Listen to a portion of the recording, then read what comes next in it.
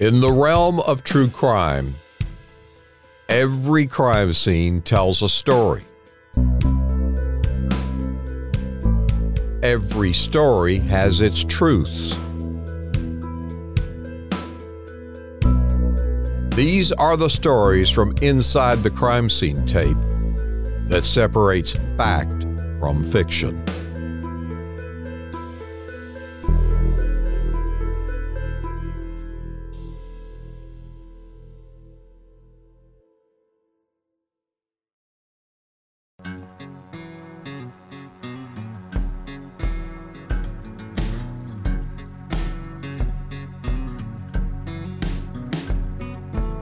True Crime Reporter goes inside the case files of the Texas Rangers.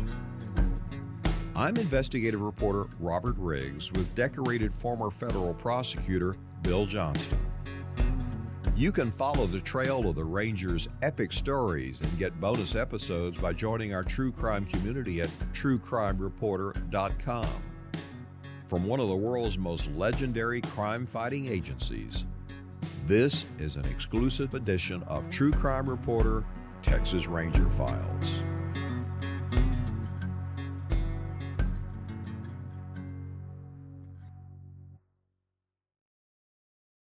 Be advised that this podcast is for a mature audience. Some episodes may contain profanity and graphic descriptions of violent crimes. It's the never-before-told story of the day the last Texas Ranger died. In the previous episode of True Crime Reporter Texas Ranger Files, we told the story of brave Rangers who kept up the pursuit of kidnappers while their car was being riddled with gunfire and was engulfed in flames. 13-year-old Amy McNiel, the daughter of the pioneer in the development of the first handheld calculator, was kidnapped by 5 men on the way to school in January of 1985. Retired Ranger Captain Bob Prince recalled the tension-filled 48-hour, 600-mile game of cat and mouse and a 100-mile-per-hour running gun battle that ended in the safe rescue of the team. During the pursuit of the kidnappers, Texas Ranger Stan Guffey maintained surveillance from an aircraft. 2 years later, when a dope-crazed criminal out on parole kidnapped a 2-year-old girl, Guffey did not want to stand by and watch as he had before. Guffey insisted on replacing another ranger in a plan to surprise the kidnapper as the father of the victim delivered the ransom. Sheriff Don Grode of Mason County, Texas, counted Texas Ranger Stan Guffey as one of his very best friends in life. On January 22nd of 1987, the lawmen were scheduled to drive to the Texas Department of Public Safety Forensics Lab on a criminal case. Grote received a radio call from Guffey that morning that something had come up and he had to cancel the trip. It was the last time Grote would ever hear his friend's voice. During the day, Grote received a phone call from a district attorney who gave a rambling and nervous description of a kidnapping investigation that was underway. The DA later called back to caution Grote to keep quiet about the kidnapping. After nightfall, Sheriff Grote received another call, this one from a deputy sheriff informing him that Stan Guffey had been shot and was in really bad shape. Grote went to the crime scene at a residence in the elite Horseshoe Bay Resort community in the Texas Hill Country outside Austin. Grote recalled in a personal account published in the Mason County News in 2020 that, "I was not prepared to witness what unfolded before me. It was the day the last ranger died, January 22nd, 1987. I'm investigative reporter Robert Riggs here with former U.S. Prosecutor Bill Johnston with an exclusive edition of the Texas Ranger Files. Bill is here to tell the sad ending of this story that has waited for years to be told. Bill, tell us about first the history of the Rangers in the state of Texas. Well, when most people think of the Texas Rangers, when you hear that term, they think of a baseball team. They might think of law enforcement in some history based on a Western from the 60s or 70s or True Grit and its remake. But the Texas Rangers, even that name, which was meaningful as a group of law enforcement people or protectors to range around the colony of Texas, It all began in about 1823 when Texas was part of Mexico. And Stephen F. Austin, Moses Austin, created a little colony in Texas with the permission of the Mexicans. And they had trouble on the edge of the colony, particularly with raids by Comanches, with theft and lawlessness. So they got a group of men to range around, as they said, the colony and protect its inhabitants. That's the beginning of the Texas Rangers. They were more like a sheriff or a deputy or a posse in that day. Of course, when the Texas rebelled against Mexico, and in 1835 and 1836, during the Texas Revolution, the Rangers served as scouts, and they often could identify the location of the Mexican force and alert the Texans, or the Texians, sometimes they call them.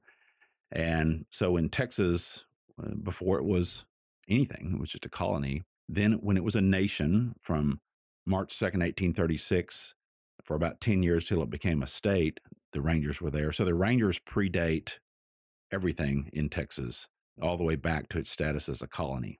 When I covered Congress as a reporter, Jim Wright was the majority leader, Democrat from North Texas. He used to love to tell the story of, to all the Northern members and all, of the story of one Ranger, one riot. Would you expand on that a minute? Because everybody would just love it. Well, the Rangers have a number of sayings based on something that happened or something that didn't happen that was prevented. And one of the Rangers' saying is, all it takes to quell a riot is one Ranger. In other words, you can get 20 or 50 of these other types of folks, but just one Ranger standing firm can quell a riot. And there's another saying of the Rangers, you can't stop a man who's in the right that keeps on coming. And that type of mentality and toughness was certainly part of the lore and legend of the early Rangers.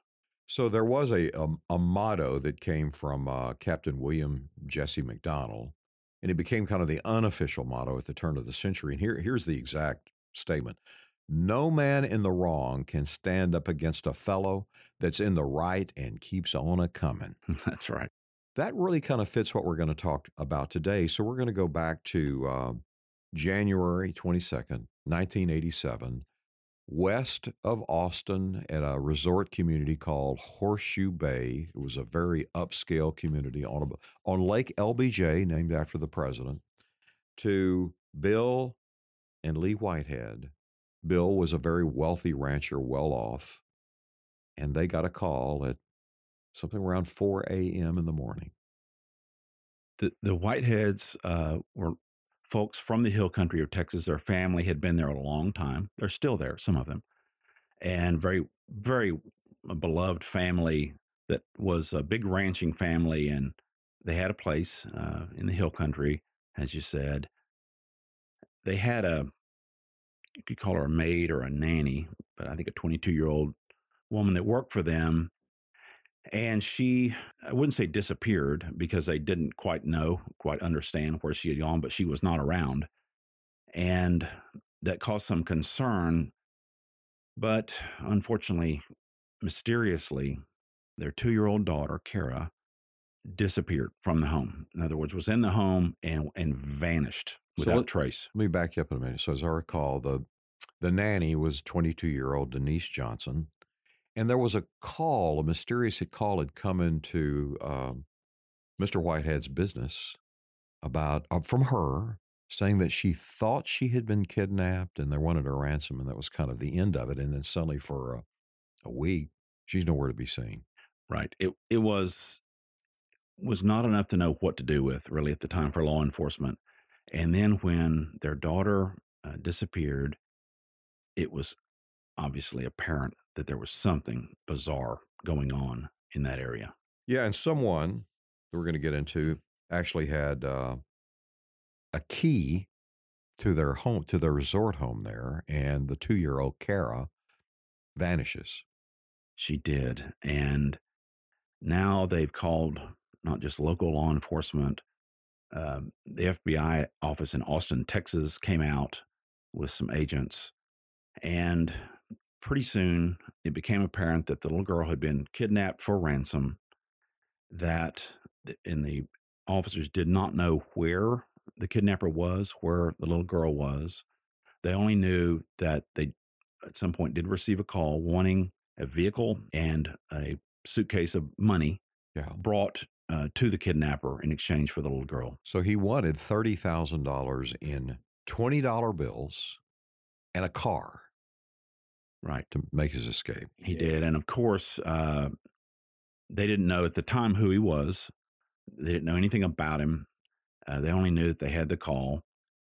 A plan was debated how to do this, how to get the money there and what to do about it, because obviously it was dangerous. It was very unknown who exactly they were dealing with. So, yeah, the FBI and the Rangers talked about what to do. The Texas Rangers, John Aycock out of Waco, Texas area, out of the company from Waco, and Stan Guffey from Brady and others were involved. So Stan Guffey was a 40-year-old Texas Ranger. He had become a Ranger in 1979. Before that, he served as a Texas Highway Patrol officer, and that was a requirement. I believe it still is today. You have to do time in the Highway Patrol or be a state trooper, as we call them today. So he'd had about 20 years in law enforcement at that point. And I look back at his record, he'd apprehended some bad guys. He'd sent some corrupt politicians to prison.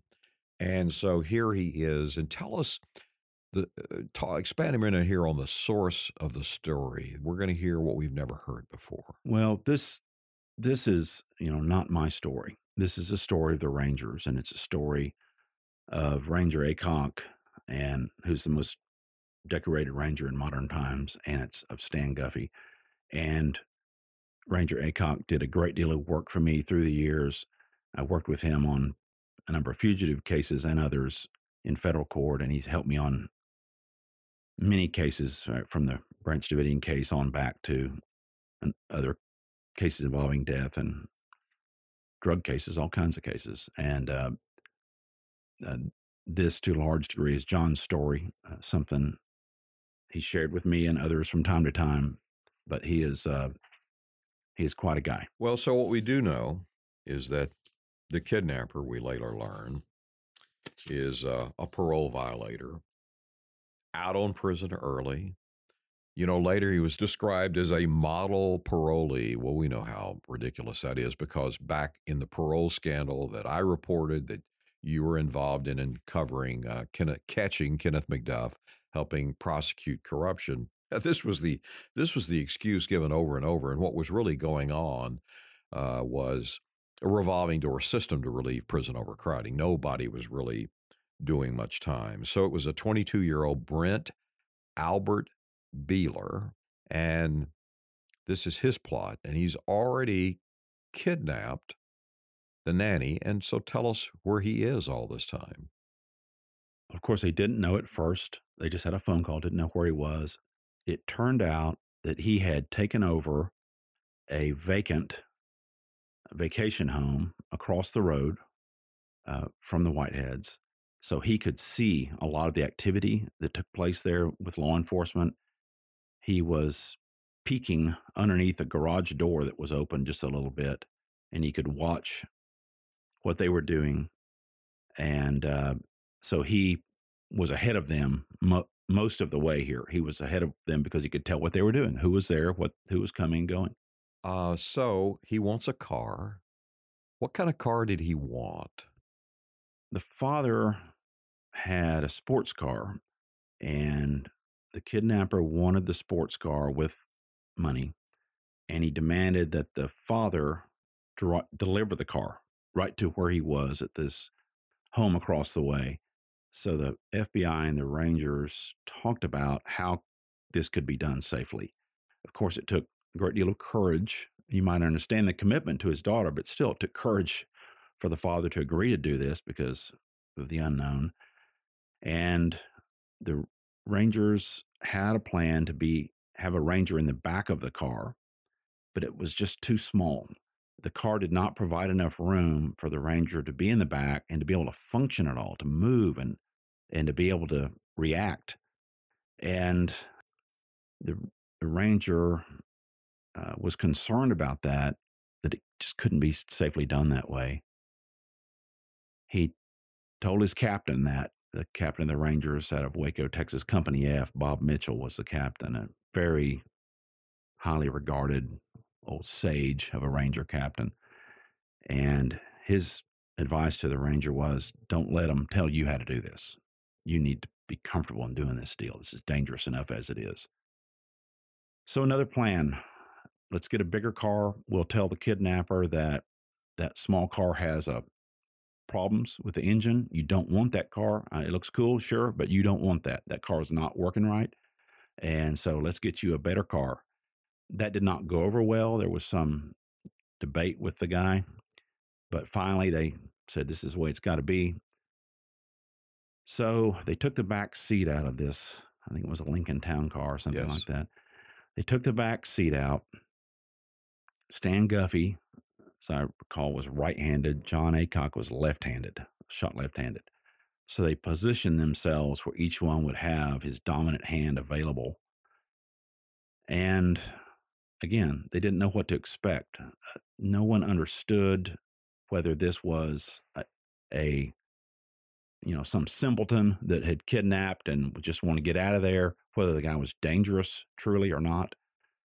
So the plan was put together for the father to drive the car up to the house where the kidnapper was, park it up facing the garage, to get out and then and see what happened, essentially. The problem, of course, was how would they get the little girl? Assuming there was no Ranger in the car, if the father left the car, how did he know where the girl would be? What would happen? So that's where the Rangers came in. The Rangers were there to make sure that, we can't trust this guy, so let's be there. And the father took the car. He had the briefcase of money. He drove from his place down the road, across the highway, pulled up. This was during dark, pulled up against the garage door of the other house. Now, the lights of the car shined against the garage door and backlit the car just a little bit. So it wasn't quite as dark as they wanted. Here they wait. Father gets out, steps away. And then someone comes out. The Rangers are under a blanket. They hear the noise of someone coming out of the house. The kidnapper, they believe, and it's him. It's him. He's carrying something, a bundle. He walks to the car. He looks around, opens the door. They hear that. They're trying to peek just a little bit if they can. He leans over into the car, the kidnapper does, and he puts something in the passenger seat. Ranger Aycock, with his offhand, his right hand, feels around the seat and feels a little bottom of the girl. It's the girl. It's the girl. She's wrapped in something. She's covered in something. It's her little rear end. He feels it. It's a child. And about that time, an impossible decision is made. Do we announce who we are? Because that's what you do. You announce who you are. You don't just leave a mystery there for whoever you're dealing with. So all things happen in a split second. The kidnapper has enough light to see that maybe something's not quite right in the car. He backs out. He stands away from the car a bit. Stan Guffey yells, "Rangers, give up." And about that time, this wasn't some knucklehead kidnapper who was just trying to make a little money. He was a killer. And he opened fire into the back seat from just outside the car with a .44 Magnum revolver. He opened fire, struck Ranger Guffey, and in a lightning stroke, Ranger Aycock grabs the little girl, pulls her into the back seat, and opens fire, firing through the windshield at the killer, the kidnapper. And as a friend of mine described, he stitched him. He shot him through the windshield, from the crouched in the back seat, and shot him from groin to gullet all the way up, and the guy fell. The little girl was now safely in the back seat. Ranger Aycock gets out to try to see, what do we have here? And the kidnapper had been shot, was laying dead or dying. Now, the shot of the kidnapper, which may have been bad luck, struck Ranger Guffey and mortally wounded him. And so an effort was made to get Ranger Guffey to the hospital. It was unsuccessful. Everyone did the best they could.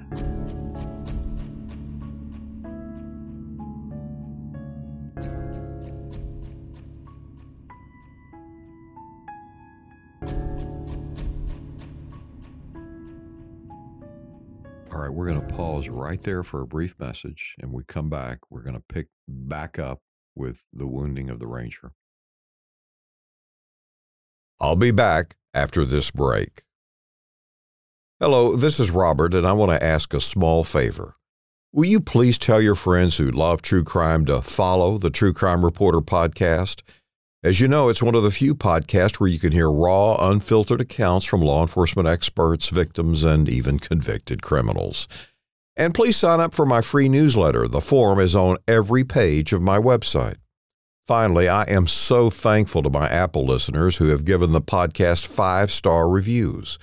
Your reviews on all of the channels are extremely helpful in spreading the word about this podcast. Now, back to our episode.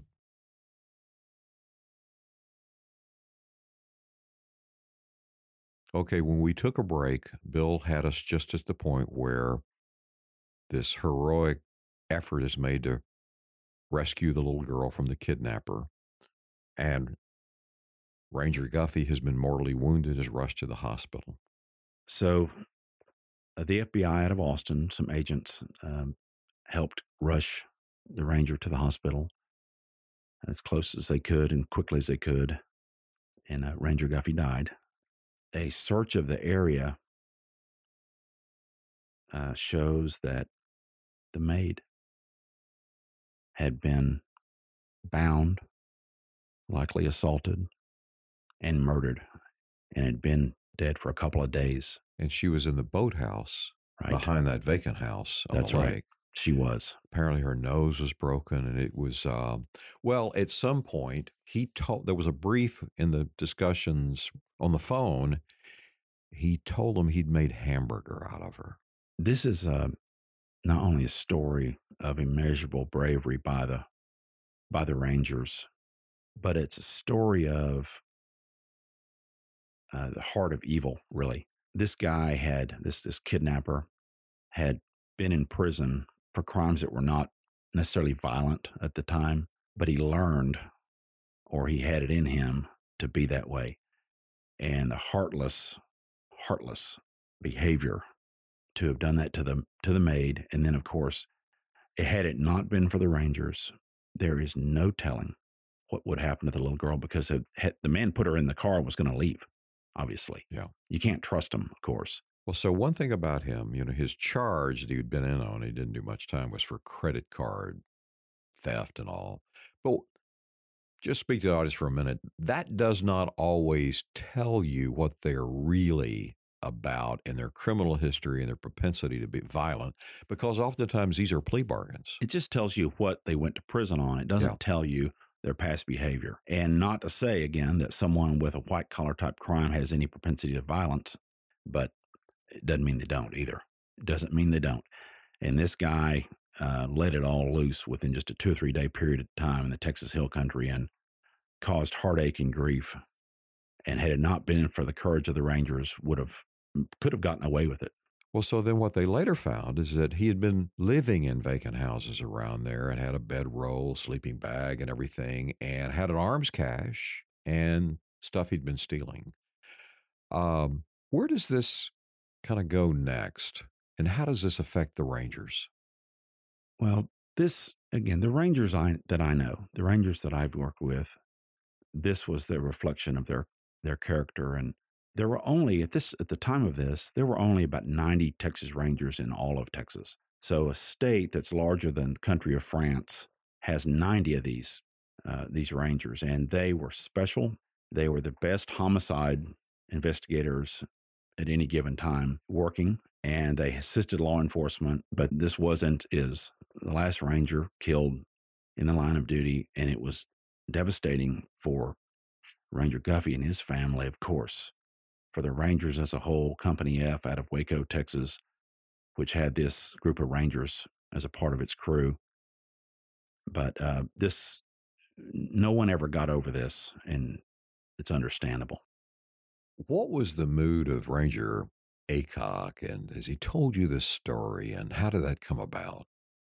Well, Ranger Aycock does not talk about himself, and he doesn't boast or brag at all. And he has endured a great deal of tough situations in his life. John is a Vietnam veteran, serious combat in Vietnam, and had a number of tough things happen to him on the highway patrol and then in the Ranger service.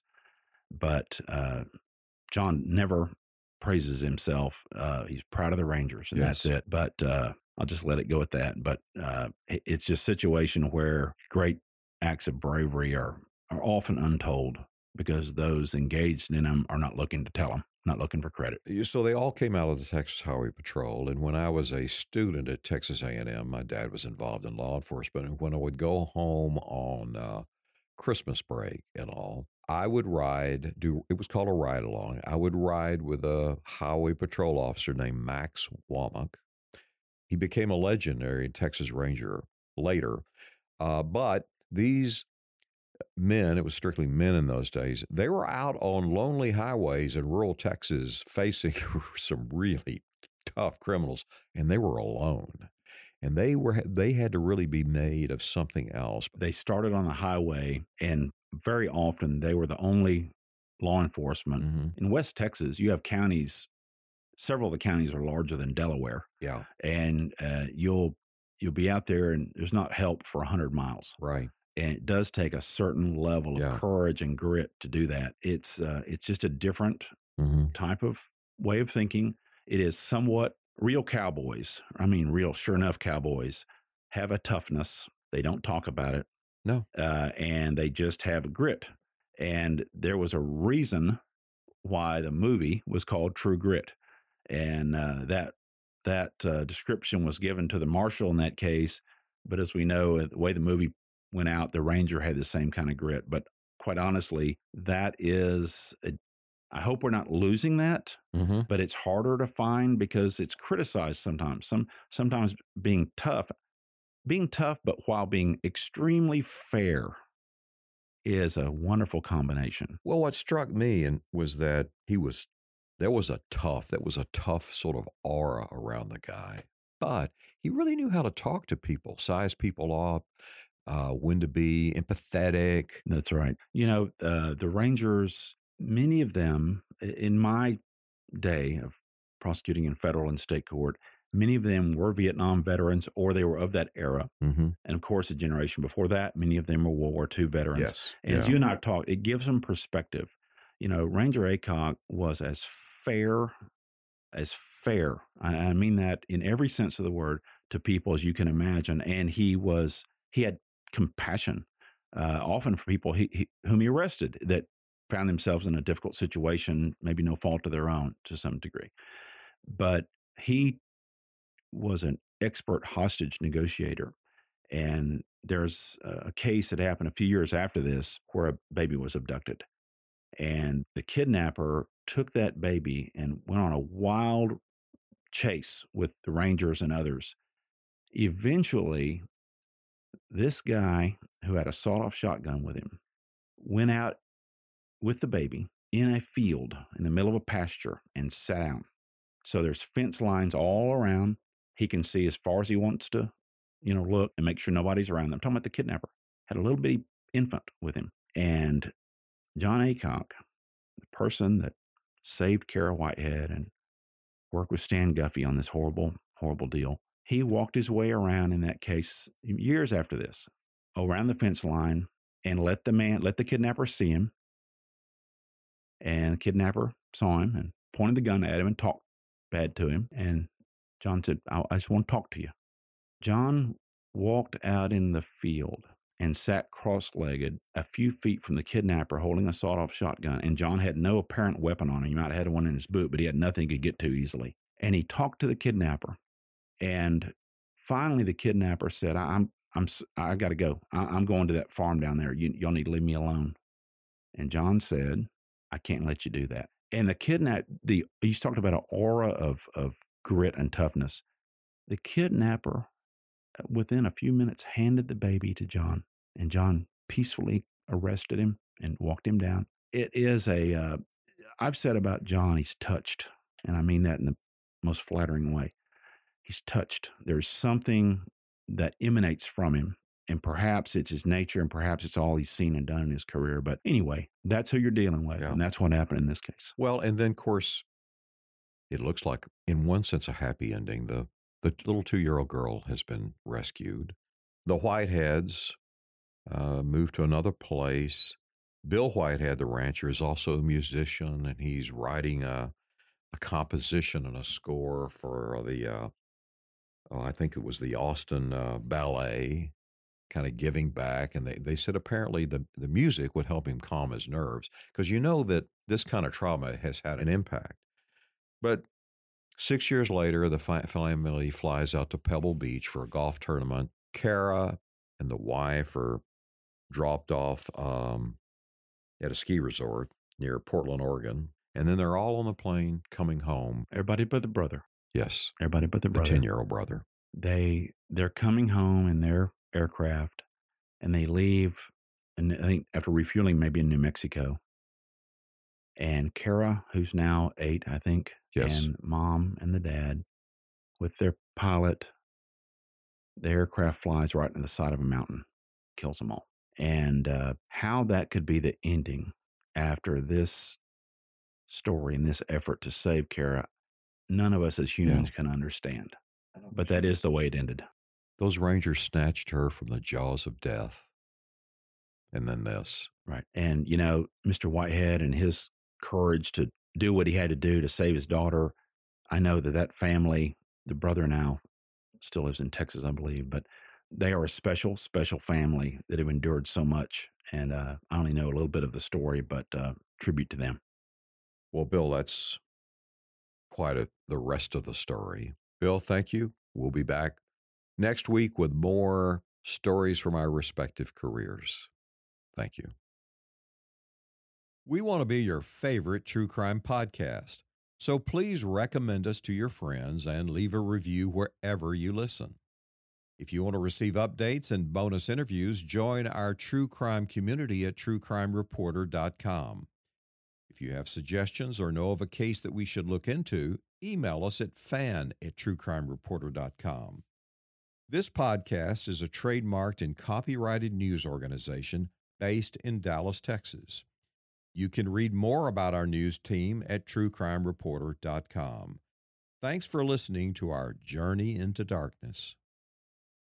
Please tell your friends who love true crime that they can bypass secondhand tales and get their true crime fix here with authentic stories straight from the source.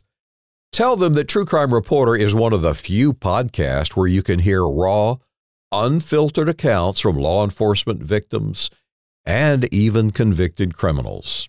And sign up for my free newsletter on the homepage of truecrimereporter.com.